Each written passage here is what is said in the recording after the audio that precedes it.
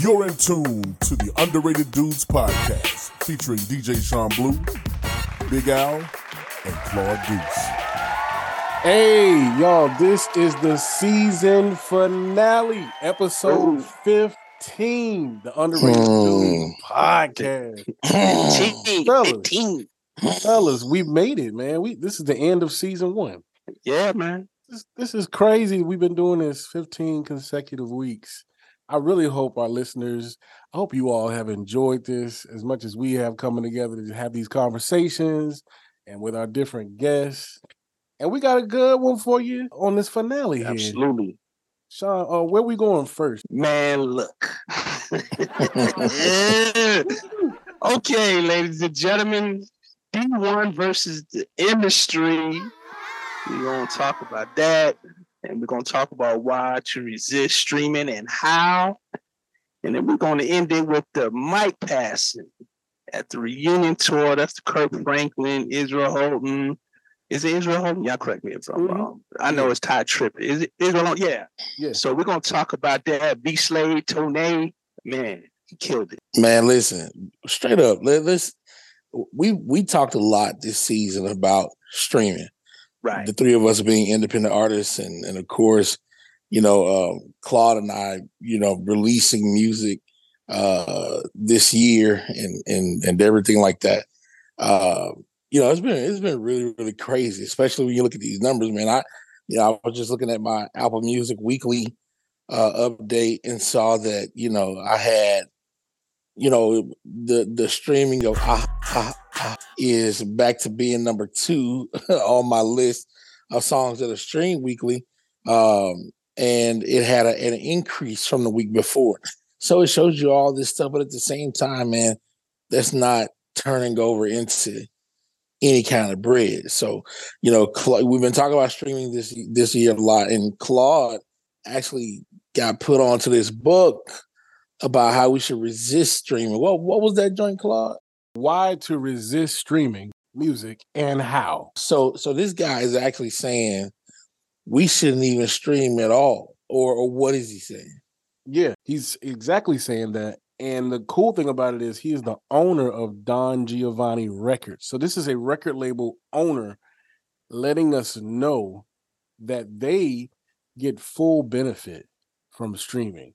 Not the artists, not the songwriters, the producers. It's the industry that benefits the most from streaming. So how is he saying that we as artists, especially independent artists, how do we resist it in today's market? Like, how do we do it? It's like wishful thinking. He said basically it's almost impossible to resist, because he brought up the fact that, from removing CD drives and computers to getting rid of CD players in cars to stopping production of the classic iPod and similar devices, these companies have worked as quickly as possible to make even purchasing downloads of digital files feel obsolete. So it's like, they just want you to stream. It's crazy, man. It's crazy for us. Extremely. Yeah, extremely, because I'm like, how in the world in this day and time, like you said, people don't really sell boom boxes anymore. There are no CD drives in the whips. You know what I'm saying? No CD drives in the whips. You know what I'm saying? We don't even have DVD players. You know what I'm saying? Like, you know what I'm saying? I don't even know, but the gaming consoles are even changing. So how in the world would we get our music again? Like, what was the deal beyond streaming? Like he said, and how does he recommend we resist it? Or does he just say, man, it's a no-win battle. It's a no-win situation. That's what it sounds like. Yeah, basically it's like a no-win situation. And I'm gonna read this little excerpt where he kind of tells why. But basically the book is like I said, wishful thinking, wanting all of us to just stop streaming. Like if we all could collectively stop streaming music, we would hit the industry so hard. Because he said like 80% of the music industry is made up of streaming. 80% of like revenue of the music industry is streaming. And so he brings out this fact right here. This was very important, I felt. At the corporate level, the music industry has always grown profits by finding ways to get consumers to rebuy the same albums over and over again. Albums are continuously being reissued, remastered, repackaged, and collected into new definitive versions. This is because it costs far less to market a popular title with a built-in audience than it does to build an audience from scratch around a new artist or release. And so basically, he was saying like at different times, things went from vinyl to cassette, from cassette to CD, from CD to digital download. And so consumers felt they were convinced they need to purge and rebuy their collection from scratch. Like I may have had all these different things on vinyl. Now I need them again on cassette because the car just bought, won't play my 8 tracks. It plays cassette. So I need to get all this stuff again on cassette. Or, I need to get it all again on CD. Or you know what? I need to download it because all my cars don't have CD players anymore. You know what I mean? So the industry is behind. Whenever there's a push for a new way to listen to music, the industry is definitely behind it, which a lot of us know that. Yeah, that's true. Because even what you just mentioned about how it went from vinyl to cassette to CD, I'm just looking around here in my recording room, and I got a lot of the music on my hard drive on vinyl. Then I got a lot of that stuff on cassette. And I got a lot of that stuff, the same material on different formats.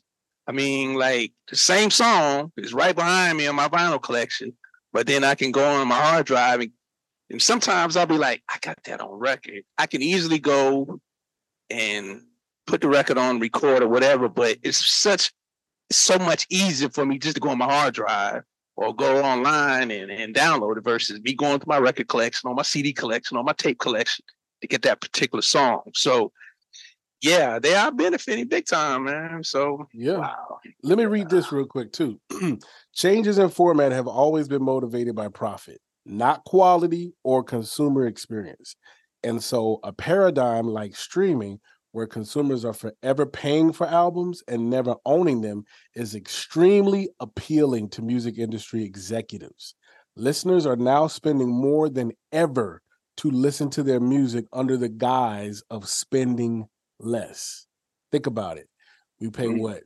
$10 a month, $11 a month, $12 a month for our different music subscriptions. But check this out. In the year 2000, when the buying of physical music was at its all-time peak, music buying consumers were spending an average of $64 a year on music. This is in 2000, when the buying of physical music was at its all-time peak.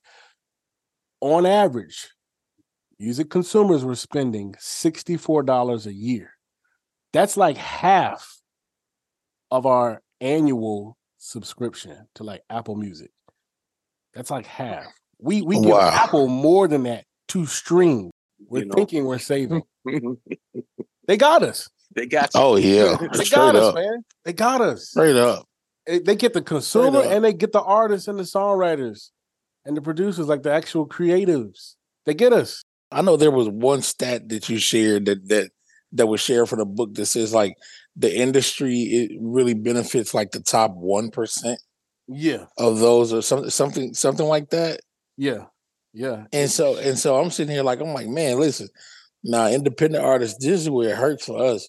But please understand, some of your favorite artists are doing okay with it. Cause like here's something we talked about earlier this season on TV. We talked about how the conservative church basically went on this thing to teach Lecrae a lesson because he got to be so vocal about, what was going on in our communities around 2016 through now. And so that was when we saw the rise and elevation of Nate Feuerstein, who everybody calls NF. NF recently passed 10 billion streams on Spotify, which they crunched the numbers and they said, if in fact NF owned 100% of his royalties, that means that off of his music, he would have made $23.8 million just as an artist alone if he owned 100% of his music. But of course, there's splits involved. Right. So then they crunched up a number that's kind of more realistic. They said, say he owns 30% of that catalog. That means over his career to now, from music alone on Spotify, he's made $7.14 million. Drop a clues bomb for NF because who in the world?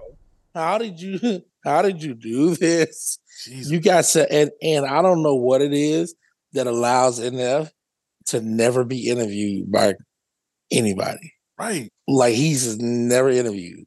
He's never interviewed. You never see him on red carpets. You never see him at events. You only see him at his shows or when he puts a little something on social media. I don't know how he is doing that. I guess it's the elusiveness, if you will, or that thing where back in the day, the most popular celebrities were the ones who were untouchable because they carried some mystique about them. So maybe that's part of his. I don't know. I still just don't understand in the age of social media how it is that he avoids having to say anything about anything except for what he addresses in his music. It's amazing, right? Man. I don't get Yeah. It's amazing. But I mean, 10 billion streams? Man, that is, bro, for somebody who came from the Christian hip-hop space, even though, right? You know what I'm saying? They don't label him as a Christian hip-hop artist, but come on. Yeah. He's from the space. Yeah. So from that space to have 10 billion in the short amount of time that he had it, when you think about the length of Lecrae's career and how popular Lecrae was that is insane, bro. It's insane. It's insane. And I found that spot you just mentioned. At its core, Spotify is a business model that's designed only to service hit songs, which in turn means it only serves the artists who make them, the top 1%. In fact, the top 10% of songs on streaming services account for 99% of all audio streams. That makes it nearly impossible for non-hit driven artists or even hit driven ones outside of the top 10% to make a living. That's wild, man. That's insane. Yeah, I'm looking at the Source magazine had an article about streaming, and that article was talking about streaming struggles, the uphill battle for music artists to make revenue. And it was making light of what you was just saying, Deuce, when he was talking about, they was actually talking about the overcrowding streaming space, that the sheer volume of music on streaming platforms is both a blessing and a curse for music artists. While sharing your music with the world is easier than ever, it's more challenging to stand out in an overcrowded digital space. Getting your tracks noticed among the millions of songs available can be overwhelming, making it harder to accumulate streams and subsequently revenue. Man, yeah, it's a lot of music that's even being released on a daily basis. You know what I'm saying? So we already talked about the releases that are being, uploaded on these streaming platforms, man. So it's a lot of music out there that a lot of people it's not able to get to, but at the same time, those that are benefiting are winning. You know what I'm saying? So yeah, it's crazy. So look, this is one of our heartfelt topics here at TUD about the streaming. And, I think what streaming has done is made it really almost virtually impossible for a lot of artists to just kind of relax and live in the moment of creating their projects, taking 2 and 3 years to create stuff, without having to tour. You could live off your royalties, off your physical, your physical sales, CDs, cassettes, vinyl, stuff like that. Now with streaming and you make so much less, you got to tour just about your whole life to make a living. You got to have merch. You got to have like social media partnerships. It's just so much more that you have to have in place to secure your livelihood. You got to have multiple jobs, man. Yeah, man. Because even just looking at what you're saying, I'm just looking at this article. It says You're mitigating the struggles. Despite the hurdles, music artists can take several steps to mitigate the challenges associated with streaming. Number one, diversify income streams. Explore merchandise sales. Just like you mentioned, you got a merch, live performances, sync licensing, to supplement the streaming income. Then they said your marketing and promotions, invest in effective marketing and promotion to increase your music visibility and to attract more listeners. They also say that support from your fan base, engage with your fan base through social media and encourage them to share your music and stream it on repeat and attend your live shows, collaborations, collaborate with other artists, producers, influencers to expand your reach and connect with new audiences. You know what I'm saying? So basically you gotta, like you mentioned, man, you gotta do several other things along with writing and producing, and it's just you gotta do everything now to make it happen. Facts. Wow. Hey, maybe with all the different things that are happening on Washington, maybe we'll see some change in the coming years. So let's cross our fingers. Yeah, where we going next, man? Is it time for D1? It's time for D1, y'all. It's time for D1 versus the industry. So Al, speak on it, Al. I know you and Shaman, y'all are the hip hop savants. I'm gonna let y'all take that. Man, listen, I got so much to say. I want to start by saying, by no way, shape, form, or fashion, do any of us here at TUD condone anybody being physically threatened, right, or abused, you know what I'm saying, in any kind of relationship, right. You know what I'm saying? And so for the threats that my man has, received on his life, you know what I'm saying, we are in support of anything. So we are praying that, we're praying for his protection, definitely, and everything. I want to make sure that people understand that from the beginning, right, before what I'm about to say. The hip hop culture is, a part of, the hood life. You know what I'm saying? This is, it's a part of the hood life. The one thing about social media, we've heard these terms even said from across our pulpits in America, that it has made people internet gangsters.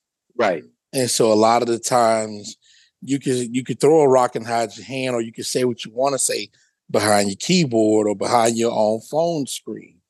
And so, if I could be honest, when I was in school, we didn't have the internet. And so, when you're in class and, what I'm saying, somebody said, hey, man, Rodney said he was going to whoop you, son. Say, who?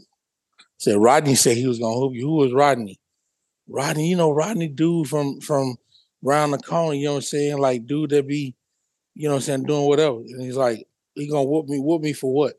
Because he said, man, like, you know what I'm saying? You think your music live? What he going to whoop me because I think about music. What? All right, well, you tell Rodney, I say, you know what I'm saying? Like, let's see what's up. Or to bring it to this level, hey, man, Rodney was talking about you. Or what Rodney say? Rodney say, your music ain't that. Oh, really? Well, who is Rodney? He make music? Nah, I'm just saying, he say your music ain't that. He make music too, though. Oh, really? It ain't that. And then so I'm sitting there and I'm like, oh, okay. But my cousin Ray Ray standing beside me, like, who is Rodney? Now, Ray Ray don't care. I care a little bit, but Ray Ray don't.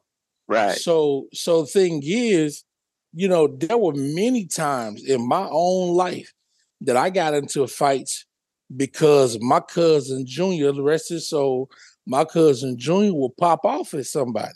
You know what I'm saying? Or somebody would say something about me, and my cousin Junior would just swing on them.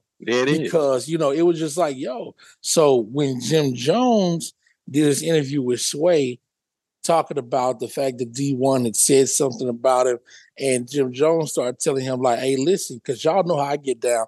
One, I pull up, but then two, I might got a little cousin that don't like you. You know what I'm saying? Don't care nothing about that.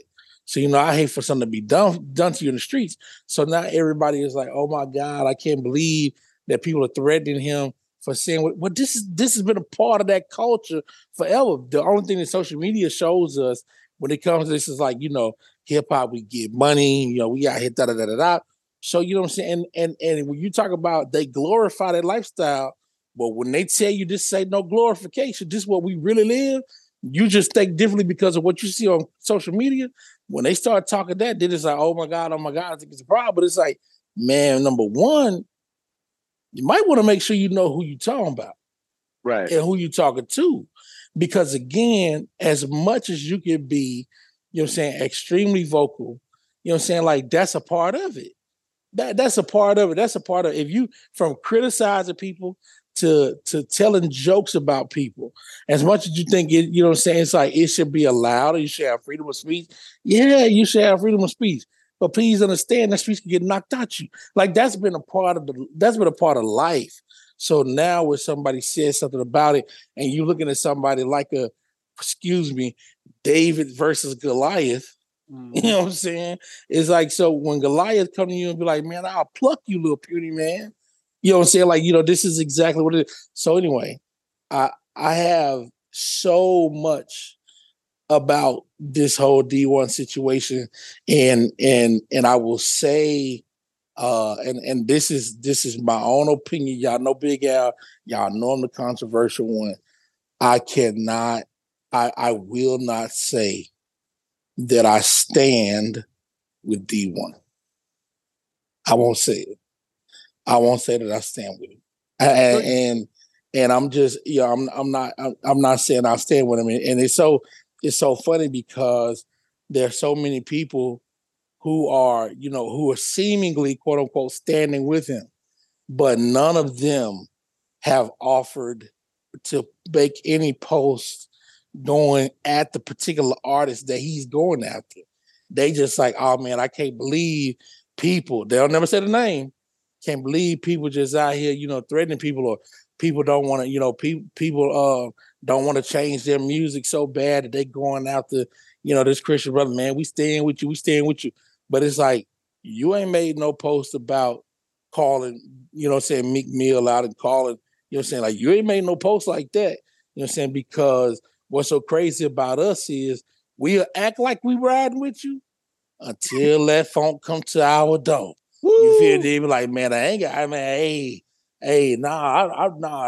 that's how it used to happen back in the day. You remember you finna get into a squabble, said there all of a sudden, like, your homeboy who been your homeboy, all you're like, man, I wish dude would pull up, man. We got something for him. Then all of a sudden, when he really pull up, you're like, hey, man, I ain't had nothing to do with that. Like, you know what I'm saying? Like, man, you know what I'm saying? Like, we good. And that's what it is, man. I just believe that people really leaving him out there on a limb by himself, but they yelling, oh, I'm standing with you. Like, he's saying, is it that he's saying what you want to say? So if he's saying what you want to say, won't you say it? Right. But it's so much, man. So much.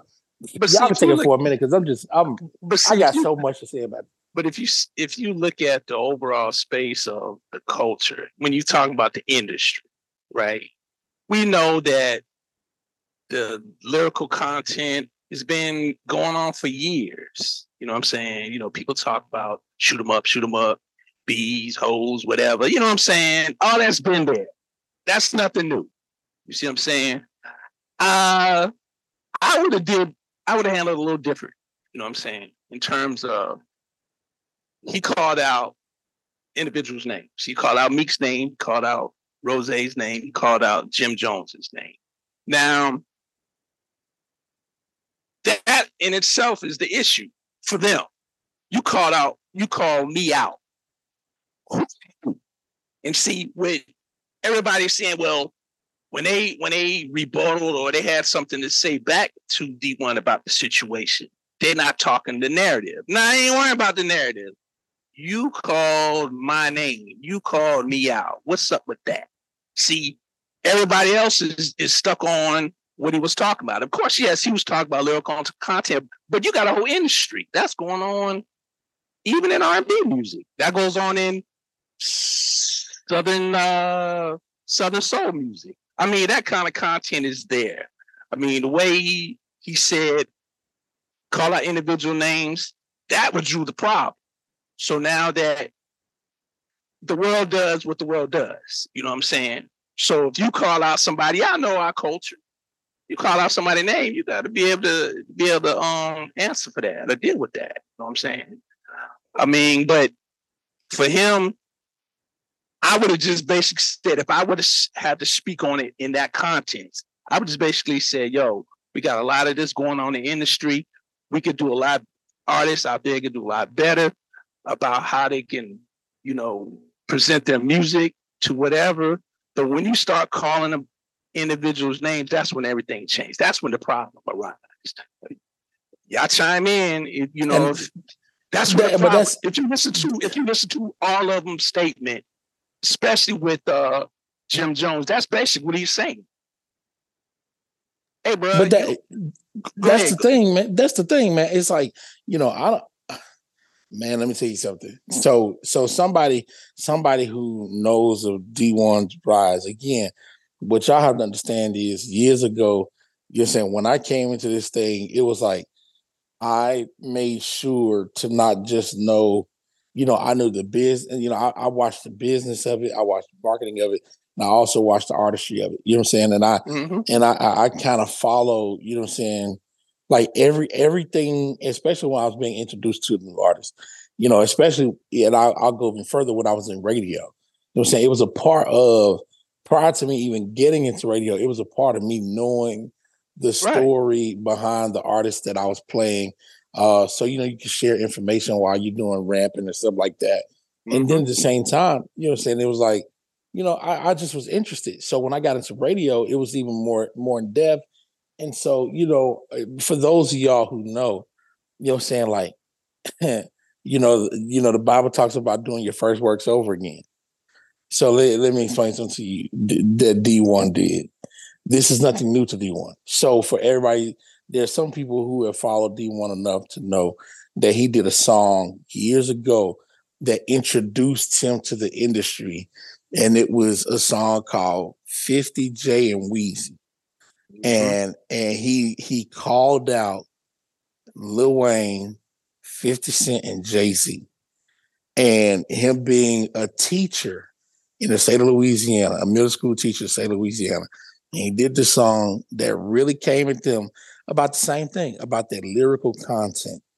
And it got so much noise for him that what ended up happening was Lecrae brought him on tour. On this college tour that Lecrae did, a national college tour. He brought Lecrae he brought D1 on to the tour. So, you know what I'm saying? This is really, it was like at that particular time, Lecrae had the Midas. You know what I'm saying? Lecrae had that thing where, you know what I'm saying, if Lecrae vouched for you, and it was CHH or gospel rap, or even in the CCM industry, if Lecrae vouched for you, oh, you about to do something. I mean, like, I'll even tell y'all this story. Years ago, you know what I'm saying, I got hooked up with the Joe White organization that does candidate camps, that does Kids Across America, and it also did this thing called Pure Excitement, which was like a purity conference. And they did this other event called After Dark that would go on D1 college campuses. Years ago, they came through to do one at the University of Louisiana Monroe. And the way I was told was they were passing out flyers for the event on a Sunday afternoon. And it was like where my popularity was really, really big in the community. And so they said people were asking them, is Big Al going to be there? Is Big Al going to be there? So they ended up reaching out to Eric, boom, boom, boom, booked me to do like 10 minutes opening at ULM, and we smacked. And so like I ended up doing a few events for Joe White and his organizations. Well, of course, I did these after dark events at different universities throughout the country. And every time I would do something, somebody on staff would say, man, you got to come to KAA, which was his urban camp that he does in the state of Missouri. And so I was like, man, I would love to come. I would love to come. I would love to come. And so eventually I had a meeting one time, one of my only meetings with Joe White, where we got to talk briefly and he said, "Hey man, do you know Lecrae?" And I was like, I mean, I know of him, but I've never met him. They was like, man, you get hooked up with Lecrae, you could because he sends all his guys to KAA.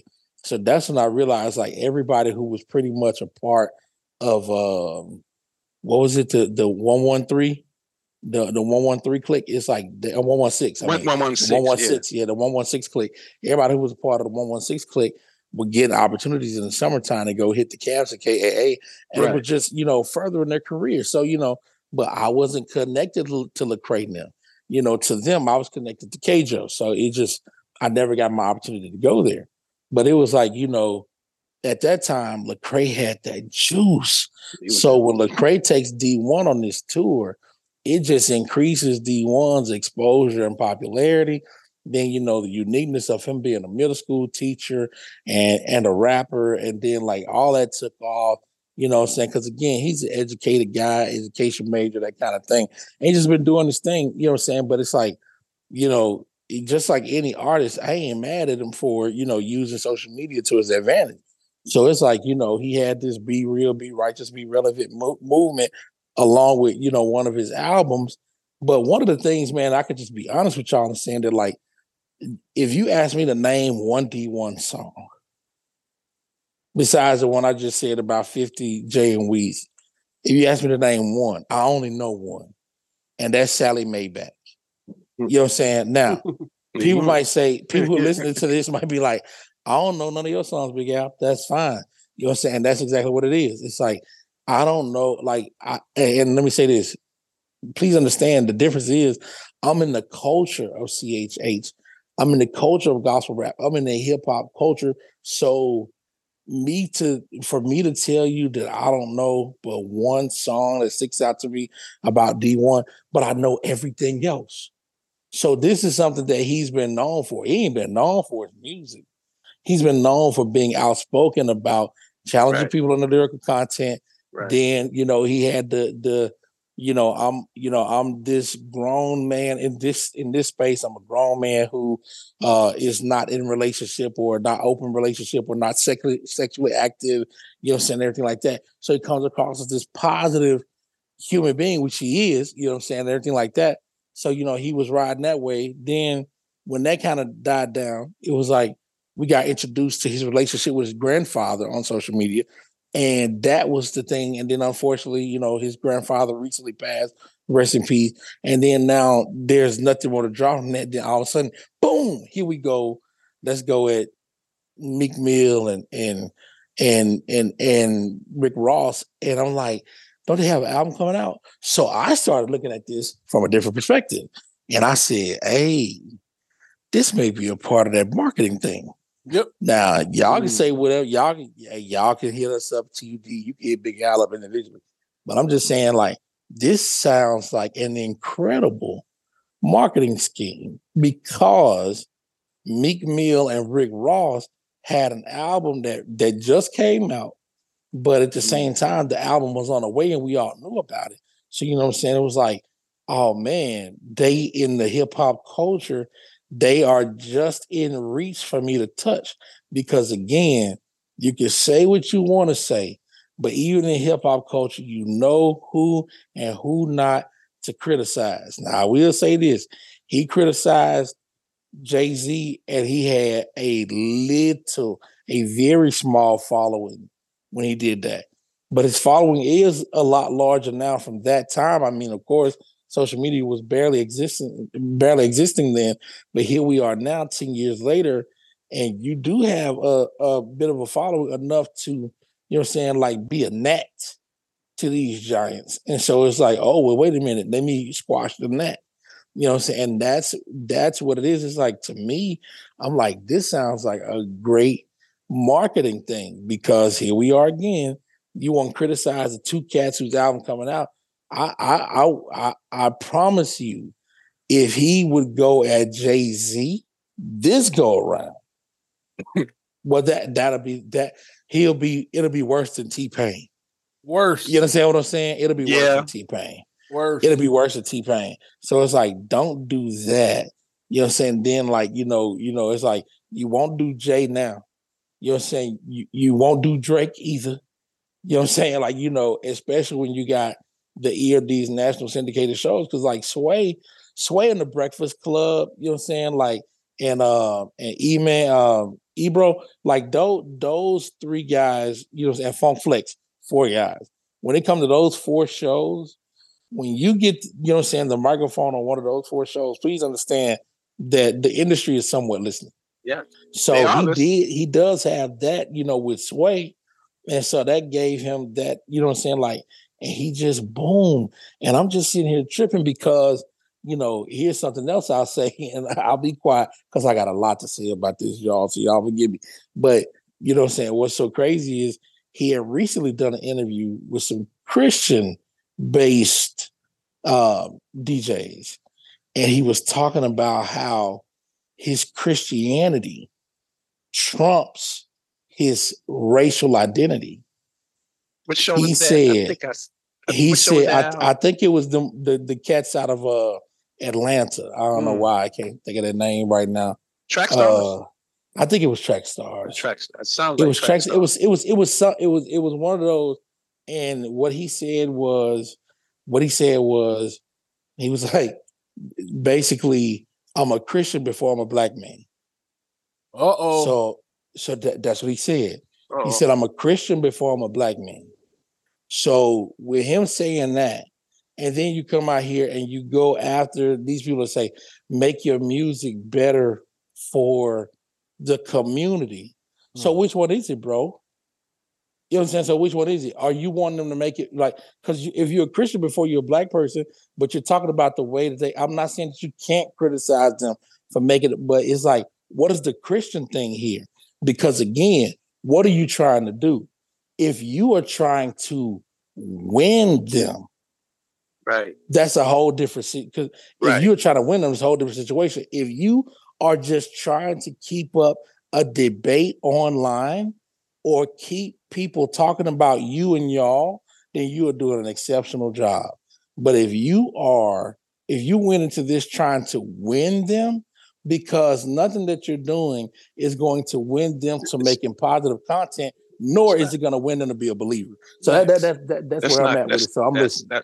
That's not exactly. I don't know if I was making that point earlier when I spoke about that, because it's like it's going to be an ongoing debate, man. I mean, like whether we could talk about it all through the podcast. I've been seeing other fellow Christian artists and DJs talking about it, and it's just one of those things that I'm just tripping off these opinions and statements that people are making.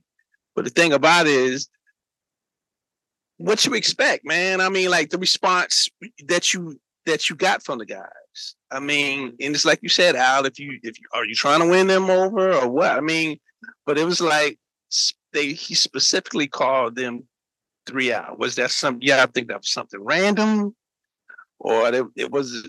I don't think it was a conversation prior, because if you look at what Rick Ross was saying, he didn't know who he was, and Jim Jones didn't know who he was. So it was like one of those things, because I was looking at even in the thread where they were saying that maybe he tried to talk to him or reach to him, privately or whatever. But nah, man, I just think that one of the things about it, in my opinion, with the situation, his whole approach, I wouldn't have done it that way. I'm saying, so right. You gotta use wisdom. I wouldn't have done it that way. Yeah, you gotta use wisdom, man, because like I mentioned earlier, the world does what the world does, and when the world gonna do what they do, and they're gonna respond the way they respond, whether how you present it to them, and then you can't. All of a sudden, when they respond the way they're going to respond, then all of a sudden you want to say, "Hey, pray for that brother, stand with that brother," because, hey, man, that's what you can expect. I mean, look, you're dealing with the world. You know what I'm saying? So exactly, that's what you're gonna get. You know what I mean? So. And Jim said what it was. Jim said what it was. Rick Ross did too, but Jim really said what it was. He said, "Don't get at me about how I make my money. Right, make my money with my music." The content, and I make my money that way. If you remember too, Jay, Sway said oh, he was talking about lyrical. He wasn't interested in all that lyrical content. Nah, we ain't talking about that. I don't care about that part. Right. You mentioned my name. You don't know me. You don't know nothing about me. And you put my name out there like that. Right. I mean, and he, especially in hip hop, that's what hip hop's about. People get called out battle rapping, but then it's all about the entourages. See, like he said, my little cousin don't understand what you're doing. All he understands is you call me out. So he ain't gonna understand what you're trying to do when he see you in the street.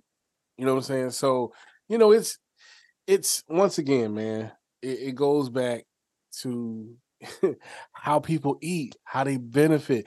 He's got to look, man. It's going to take a lot to change that lyrical content when that's how these brothers eat. You got to get them to trust God exactly for their money outside of what they talk about. You know what I'm saying? And that's tough. I just saw an interview with Ice Cube where he said the same people who own the record labels also own the prisons.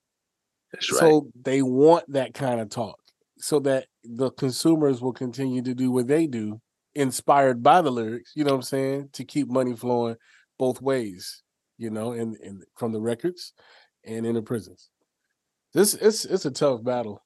Bro, but the thing is, again, what is the purpose? Are you trying to, again, just have a debate? Are you clout chasing? That's a great way. Are you trying to have a debate? Are you trying to clout chase? Are you trying to, really affect the industry? Or are you trying to win souls? Because see, here's where I'm at, bro. Now, the Bible says that he who wins souls is wise. And both of y'all just said that you gotta have wisdom in this. Right. You gotta have wisdom in this. And so my thought is, if you're just trying to debate these guys, or you're just trying to have something to say, then what's the purpose in that? See, that's the reason why in my head, the purpose is marketing. Forgive me for playing with the scripture like this.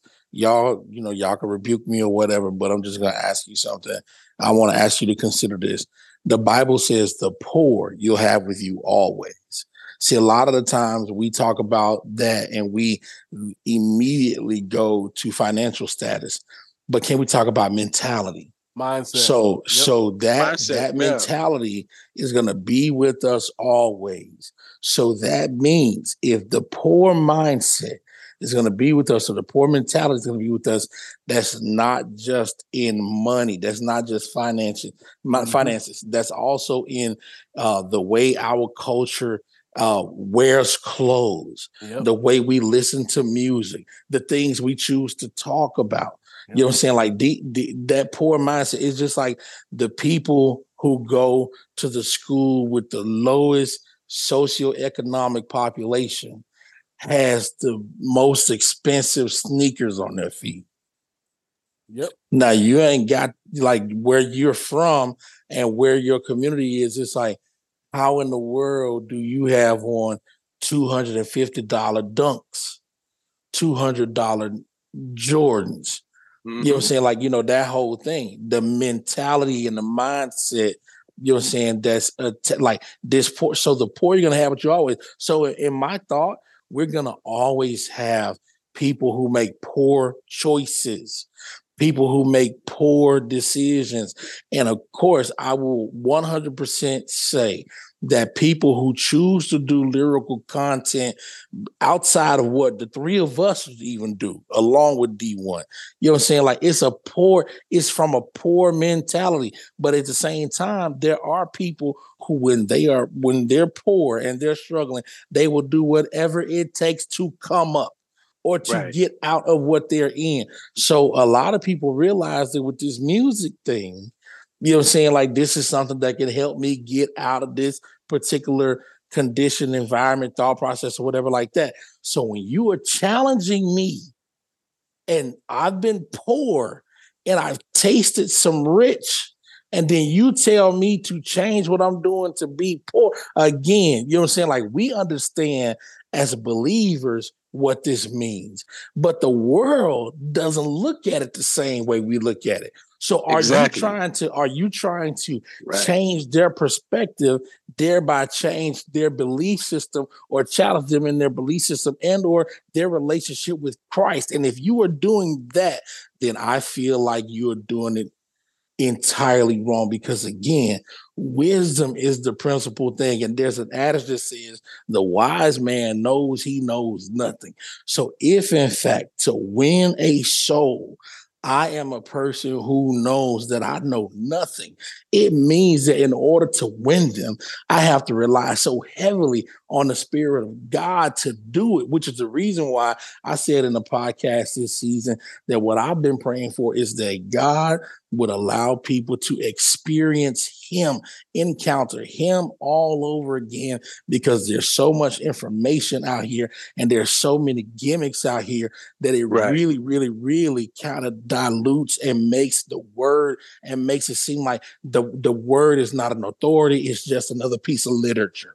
So because of that, it's like, man, we have got to find a way to really win in this last day. And I think that the way we do that is by 100% allowing the Spirit of God to take control. And so I'm just really looking at this like, bro, what is your purpose? Are you trying to win the soul, or are you marketing? Because at the end of the day, this is a great marketing strategy. And I ain't mad at you, because every post you've been making has been like about what you said about them, what you said about them, what you said about them.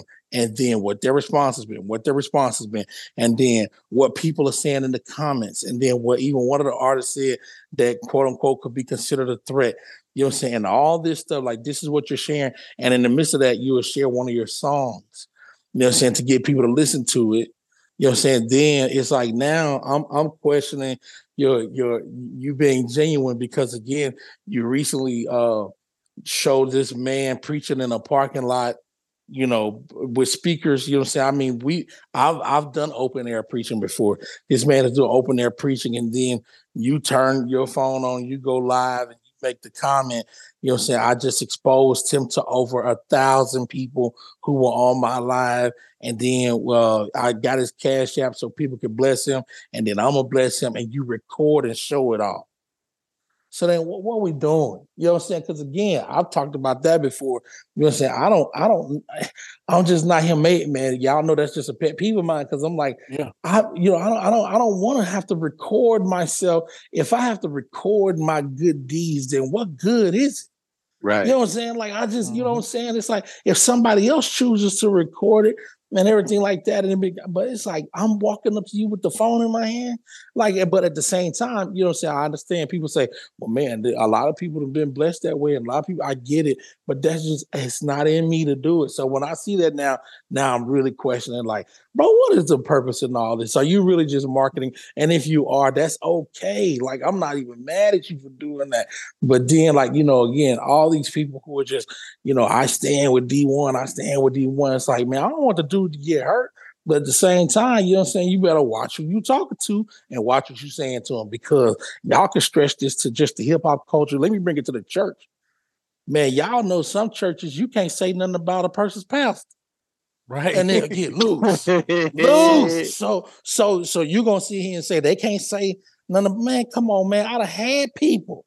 You know what I'm saying? A church, man, I ain't going to even lie to you. A church I went to back in the day, when I got dismissed from that church, man, some of my homeboys who we have definitely reconciled since, but it's like some of my homeboys, even like we would serve the ministry together. Man, one of my homeboys walked up on my whip on the yard one day and was like, hey, man, what you got against pastor? And I was like, niggas, you coming to me like you finna whistle? Because I'm from, like, you know, I was just like, bro, I know you from Cali. Please understand. I be trying to tell people. I used to tell people, like, yo, I'm from the home of the real lynch mob. Don't do that. Right. Don't do that. Like, you know what I'm saying? Y'all from Cali, I'm from Louisiana. You know what I'm saying? Like, you know what I'm saying? Like, no disrespect. I understand what y'all got going on the West Coast. You know what I'm saying? And Ice Cube got the lynch mob, but please understand, I'm from the home of the real lynch mob. Don't do this, bro. But I'm talking about that right there. Like, my man walked up on me like, man, you got something against pastor? I hear you out here talking about pastor. And at the time, I hadn't said anything, but it was the narrative that was being positioned to them. But they rolled with that dude so hard that they was ready to roll on your boy. And I've been in the trenches with him. So you want to tell me that I can't believe that these thugs out here trying to come at D1. Man, if he said something crazy about some of y'all pastors, y'all can say what y'all want to say. Y'all will chop him down too. You know what I'm saying? So I'm just, and when I say chop, not with the chopper, but I'm saying y'all will beat him up, or y'all, you know what I'm saying, take him out online, or y'all will tell him like, you know, you might want to watch who you talking about. You know what I'm saying? You might want to watch what pastor name you got in your mouth. Because I'll say this real quick, and then I'm gonna throw it to y'all. If in fact, if some people came at John P. Key, they better know who they coming at. They better know. You better know who you better know. If you gonna use that, if you gonna talk, you better know who you coming at. And I'm just gonna leave that right. That's in the church. That's in the church, especially John. That's in the church. John. Ooh. So if that's in the church, bro, please understand how it is outside the church. So y'all want to get all, I can't believe they threatening him. Man, again, if he said something about your pastor, your favorite pastor, your favorite singer, your favorite, bro, y'all have that same, you know what I'm saying? Y'all had that same energy. Right. You know, I'm just like, man, it's just so absurd to sit here and watch again. I chalk it up to being great marketing, because I don't think that he's necessarily trying to win. So I could be wrong, but if he's trying to win the soul, then I would say D1. And I would pray for wisdom in how to do that personally. But at the same time, it's just like, bro, I think it's lame. Mm-hmm. I was like, man, you know what I ought to do? I ought to go online. And I ought to be like, hey, yo, D1, I'm from Louisiana. You don't know me like most of them don't know you. But I'll tell you what, you can affect the change of the industry just by making better music, because you basically have used your platform to really push these things that I mentioned at the start. You know what I'm saying? That really kind of helped you, but your music really ain't that. Because I could prove that part to you. And I was like, D1, I challenge you to a Louisiana Versus. I was like, we could do it at PJ Morton Studios in New Orleans, or we could do it wherever. We could do it on your turf. I say we could do it with a live band or with tracks. You know what I'm saying? We could do songs and song features. You know what I'm saying? What's happening? And let's see, just to catalog along, I put it on my soul that I would give you the run of your life. Right. And you don't even know me. You know what I'm saying? I ain't even him to you. But I promise you, dog. Like, that's what I'm saying, man. I'm like, bro, like, come on, just make some better music. You know what I'm saying? You got a platform. Cool. So now let us hear this music. You know what I'm saying? But you want cognitive dissonance on you. You know what I'm saying? I'm like, okay. Here's the thing, man. I know what cognitive dissonance is, but it's like, bro, come on, man. You know what I'm saying? Like, what was that line, Claude? Collect dust. You know what I'm saying? Asteroids. You know what I'm saying? Intergalactic asteroids. Collect dust. Like, bro, we can do all that we want to, but we talk about just good songs. Man, I put this on my soul. You can, and then I'm a end with this thought right here. You mean to tell me you're gonna go after the Game, Meek Mill, Jim Jones, and whomever else, but on your last album you have a song with the Game? Right. Now, you telling me the Game lyrical content over his career has been way much more positive, influencing, and Christian based than Meek Mill and Rick Ross and Jim Jones? Man, this is the walking contradiction of life. Like, I'm really just trying to understand. Again, y'all, the reason why I say I don't stand with D1 is because I think this is more marketing and less about winning souls. Because if he was trying to win the souls, then, you know what I'm saying, like, I think that his approach would be different. This whole thing about just having an online public debate and just talk about, you need to change your lyrics, you need to change your lyrics, you need to change your lyrics. Well, one, do it by example, which you have been doing, but let that be the thing to speak. And then at the same time, it's like, come on, man. It's just, I just feel like a lot of people are saying they ride with you, they supporting you. And again, you know what I'm saying? I definitely, you know what I'm saying? Like, I'm here with you. Again, I'm out here, been making music 20 years, you know what I'm saying, with the same content that I would even say my content has been a little more scriptural than yours has been in some instances. Yep. You know what I'm saying? But it's like, bro, you know what I'm saying? It's like, I ain't never knocked you on that, and I never will knock you on that. But at the same time, I'm like, the way this thing is going, it just, to me, the reason why I'm not standing is because I'm sitting idly by just watching, because I believe it's more marking than it is of anything that is healthy. Because if it was the healthiest thing, which was trying to win the soul, I feel like he should do it differently. I agree. I agree, man. There it is, man. My whole thing is their whole approach, his whole approach about how he came with it, man. That was my whole thing about it, bro. So, but for those who were wondering my thoughts on it, hey, you got it. So if you didn't get it, hey, his whole approach, I didn't agree with how he approached the situation. So that's my take. Yeah, got to use wisdom. Got to use wisdom, man. He who wins souls is wise. And he's it not. is. I just feel like he ain't using wisdom. Well, from streaming to D1, let's talk about this mic toss to B. Slade at the reunion tour in LA, the LA stop. It's been around on social media for about 2 weeks now, as of today. So y'all have got to have, you had to have seen this. Like, Slade gets the mic. He's in the audience at the LA stop of the reunion tour. They get the mic to B. Slade, and he kills. He does what he does. I told Al when I saw it, I said, this was, to me, still, though, I mean, and you just have to know what we've been talking about throughout this first season. We've mentioned Slade many times in many episodes this first season. So you just have to know our stance, how we feel about things, how we feel about his, his career declining, and why. So him getting this mic, right? That's a no-brainer. You see him in your audience, get him the mic, okay? You do that. But still, being who it was, this is Kirk Franklin's reunion tour. And he gets the mic to B. Slade. I told Al, I said, this is still like unsatisfying to me and still very I said, Slade killed. He does what he does. That's what he does all the time. However, just this whole thing, of giving him that little moment, because it was a little moment, right? It was a little moment. He makes little moments, though. He magnifies them, right? You give him 2 minutes on the mic, 3 minutes, he's going to turn it to the hottest moment of the tour of the LA stop. That's what people went home and talked about, I know. So it's just, to me, it was just weird that it was Kurt, and it's just like, come on, man. Y'all, what I would like to see, I would like to know that there's going to be like a whole nother leg of this tour, because there's so many places they didn't go. But I would love to see him get added to that tour. Now, I know that's far-fetched. I know it is. But for me to be satisfied, like, I would need to see Kirk do that. And that's all I'm going to say for right now. I'm going to just go ahead. Y'all can take it. Wait a minute. So I'm a little behind. I mean, I saw the clip. Man killed it. Is the tour's not over, is it?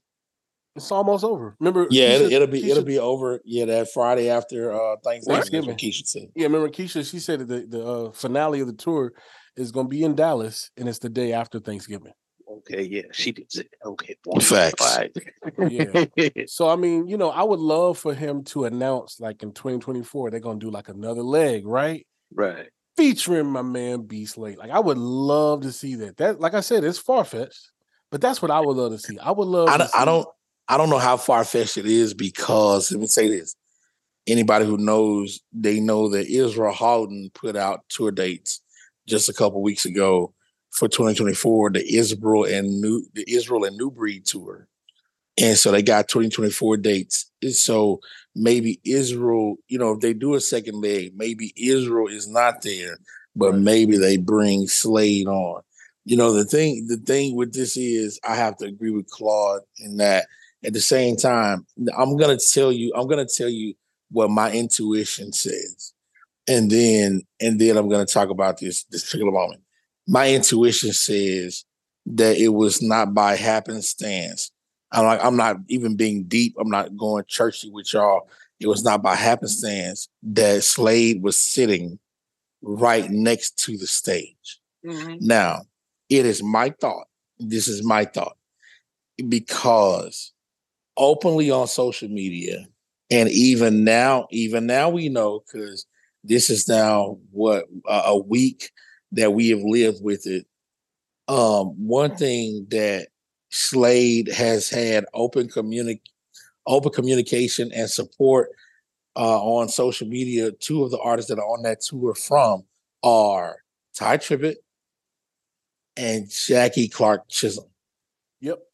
And of course, we just saw out of nowhere they released the Jackie album, which, by the way, pause, is nasty. Nasty. Okay, let's talk. Like we'll say that for season 2, but let's talk about it. That mug, what Slade and Anton Foster did on this Jackie project is unbelievable. Unreal. So in my thought, either Ty or Jackie gave Slade the ticket where he was sitting. Yep. They gave him there because he was the proximity. I don't look at Slade as the cat who got online and paid $200 for that seat. Exactly. Nah. We know him. You understand what I'm saying? So it's my thought that either Jackie or Ty, you know what I'm saying, or somebody in that kind of camp hooked him with that particular seat that he had. And then I think there was some, knowledge brought to him to Kirk them that B Slade was there and where he was sitting. So of course I can believe that maybe Slade didn't know the mic would get tossed to him, but maybe he thought, well, if I'm sitting that close, it could possibly happen. You know what I'm saying? But that part I don't know. But I really feel like one of them were responsible for him being in that seat, and then Kirk did, take that moment to, pass the mic to Slade. Now, again, on an earlier episode of TUD, I talked about this is the relationship that I want to see Kirk restore. Because again, you know what I'm saying? Like Kirk, everybody knows 1999, we talked about it. You're saying when B Slade, formerly known as Tone, hit the Stellar War stage, it was absolute pandemonium. And not only that, it was like Kirk felt like this is I can't do that. There was a camaraderie that was built even so much so that Kirk wanted to actually try to sign Tone and at that time. And so, you know what I'm saying? Like it was that thing. And then of course, I mean, because again, they couldn't do nothing with him. And so then when all the stuff came out after the Lexi interview, you know what I'm saying? Like it was like boom. And they their camp was more vocal about, you know what I'm saying, like disassociating from him. But in this day and age and time where we've seen all this healing talk and all this forgiveness talk and everything like that, I was like, that's one relationship that I want to see openly restored. So I was really, really, honestly, I'm just like, drop a clues bomb for Kirk Franklin for even passing him the mic. Now, again, Kevin Bond, the Right Reverend Dr. Professor Kevin Bond, made a statement right at the night that this thing happened. And he said, I have always said that B Slade was the most talented person to ever step foot in the gospel space. He said he's a writer, actor, dancer, producer, singer, rapper, and we listed all that stuff too. And he was like, this is the most talented person to ever touch the gospel space. So here was Kirk Franklin passes my guy this microphone.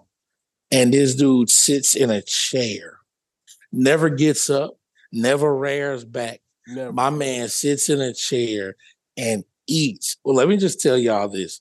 For those of y'all who've been following B Slade's career and y'all listen to his last projects where he is literally wailing on notes, he records sitting down at his computer. Yep. So please understand that was nothing to him. Nothing. You know what I'm saying? And I'm just sitting here and I'm watching this dude sing, bro. And I just attribute it to this.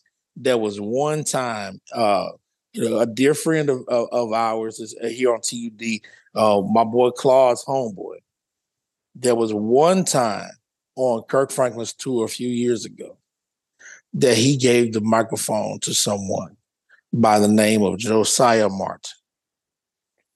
When JoJo got that microphone during the tour stop in Florida, and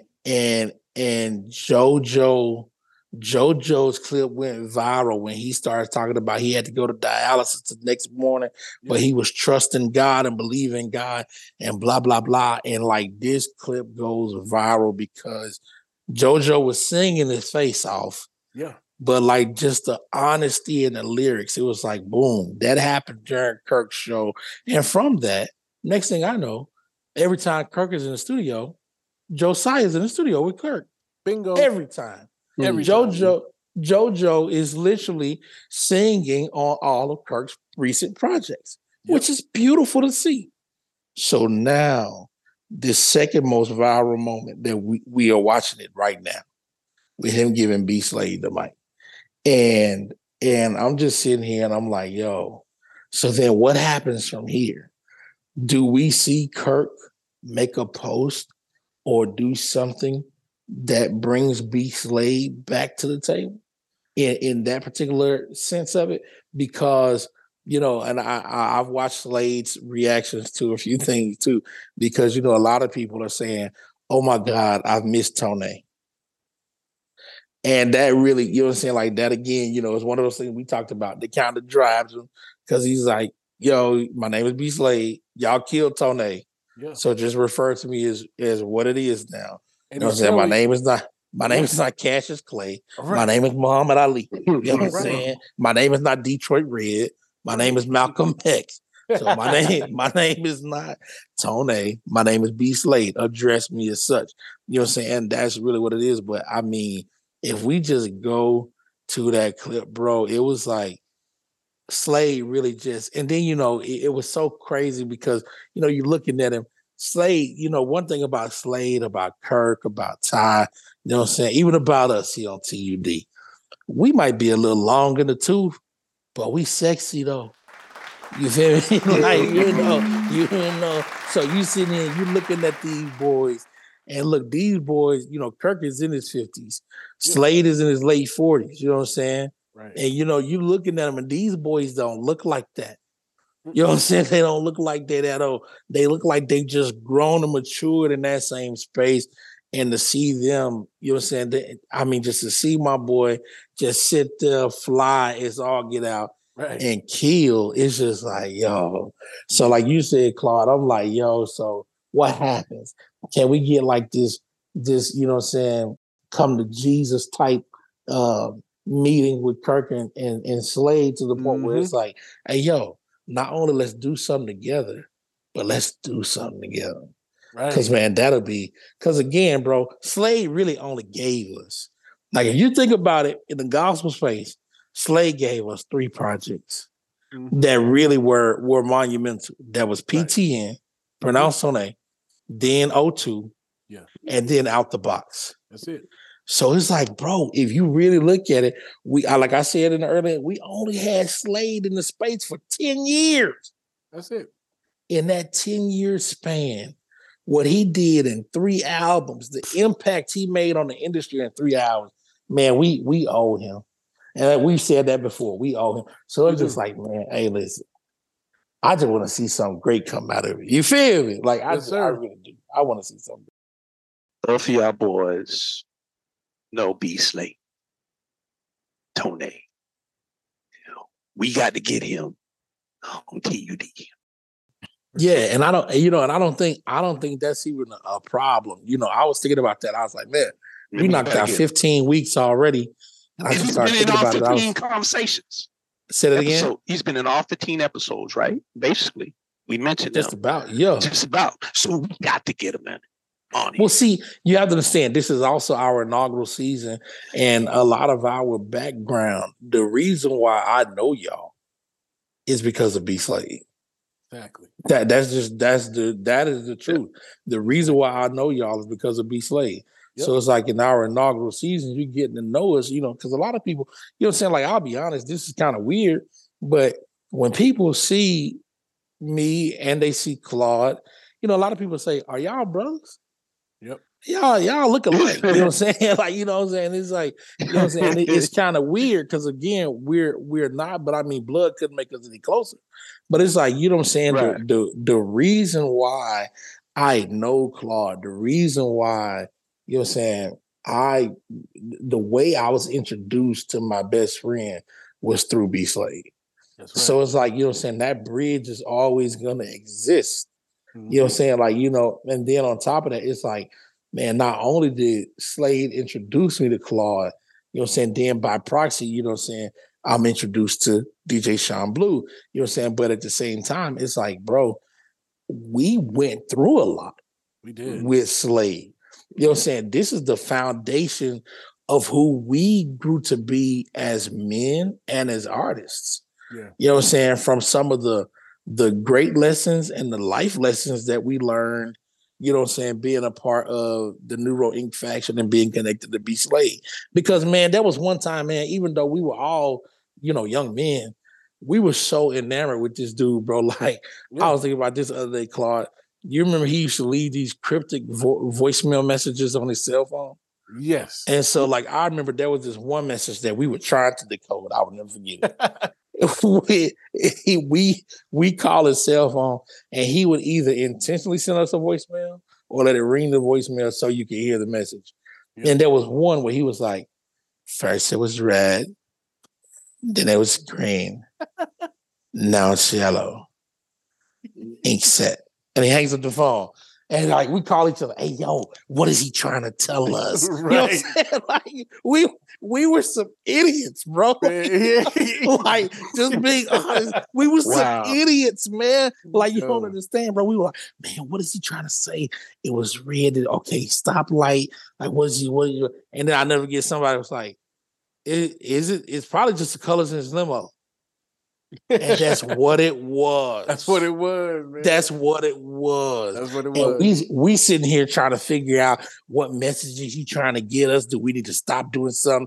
Be cautious about doing something? Go doing this? Like, man, we were just, bro, we were idiots. But of course, this was a part of our development as men and, you know what I'm saying, as ministry leaders and as artists, because man, we learned a lot of great things, and we learned a lot of things not to do in our time of being a part. So he is a part of the foundation of our relationship and the way that we've grown to these places that we have been. Because, forgive me, D1, if you want to know the master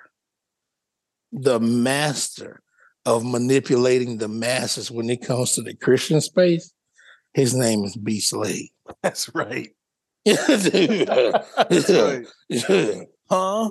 Come on, man. From day one, when you saw this dude and he had the piercing right up under his bottom lip. The labrae, yeah. Everybody's like, wait a minute. He had the piercing in his eyebrow. Mm-hmm. He had tats everywhere. This was before people can say what they want to say. Nah, Slade had tats. Yeah. This dude dress code, like I told y'all, he'll wear a shirt open to his navel. You know what I'm saying? This dude was doing everything. Like, everything you would think. This dude had pink hair. Yeah, man. You know what I'm saying? Like, when you talk about manipulating the masses in the Christian space, oh, man. This dude was gonna make sure you had something to say about him. Exactly. He was gonna do, because he took that whole adage from Britney Spears, like, all press is good press. Yeah. You know what I'm saying? So, it's just that, man. So I'm just like, that guy's the foundation. So I say all that to say this. I think that maybe for our 50th or even 100th episode, that will be where we, you know what I'm saying, with the something very special. Where we bring Slade in, where we know that, you know what I'm saying, like, we can give him his flowers, the whole, like, really, really, you know what I'm saying, like, really, really do that. Because, again, You know, it is my relationship and Claude's relationship with him that caused us to meet and become brothers and be the people that we are now, bringing in Sean Blue to that mix. You know what I'm saying? The reason why our brotherhood is what it is because of the bridge of B Slade. So for sure. Yeah, man. Sure, man. What people don't understand, it's like, you know, coming up and you're admiring musical greats like Michael Jackson, Prince. Tone B Slade is that. Like, he is that. Just like Kevin Bond said on his post, there hasn't really been anybody as talented, as creative in the gospel space as him. Actor, singer, producer, dancer, songwriter, film director. A lot of people don't know, man, he's done films. I'm talking about like before the one you saw him in with Dietrich Haddon. I'm talking about like he was doing this when he had those label budgets back in the day from Verity Zomba. Like, dude had made a movie. It never came out, but I actually got to see the unedited version. I got to see it. Like, man, it's so much that we're gonna bring out when we do have him on. So be on the lookout for that, man. Guys, we've done 15 episodes. Yeah. We've come to the end of our first season. And what we really need you all to do as our listeners, now that we have these 15 up, they're archived, they're all on different platforms, share them. Share them. I'm not even gonna lie to you. We want to be able to monetize this because by the time we get Slade on here, like, we want to be a huge blessing to him. You know what I'm saying? Yeah. And we can do that if we are able to monetize. So we need more plays, we need more listeners, we need more subscribers to this podcast. So help us out with that. We'll be back. What did we say, guys? Our second season, January 13th. January 13th. Our second season will begin January 13th. So between now and then, man, just share this first season with somebody that you think will really be into what we've talked about. And we would gladly appreciate that. Yeah, man. And of course, y'all make sure y'all follow us, you know what I'm saying, on Instagram, Twitter, everything, at DJ Sean Blue, at Claude Deuce, at The Big Al Cherry. Again, season 2 is going to be something that you want to be a part of. Yeah. Season 1 has been great with the fellas, you know what I'm saying? And we're certainly grateful to everybody who listens and everybody who's already sharing. You know, I'm very grateful. And I do want to say that as we enter into this holiday season, happy Thanksgiving to everybody from TUD. Merry Christmas. Merry Christmas. From TUD. Happy New Year. Happy New Year. From TUD. Yeah. You know, we are looking to finish 2023 really, really strong and start 2024 off the way it needs to be. So, for the end of season 1, inaugural season of TUD, DJ Sean Blue, Claude Deuce, I'm The Big Al Cherry. God bless y'all. We'll see y'all in a few weeks. Blessed on the hill, blessed when I plant and I'm blessed when I till. Blessed that he died, blessed that I live. Blessed cause I'm well, blessed cause I'm ill. Blessed cause I'm hot, blessed cause I'm chill. Blessed man of God, blessed man of steel.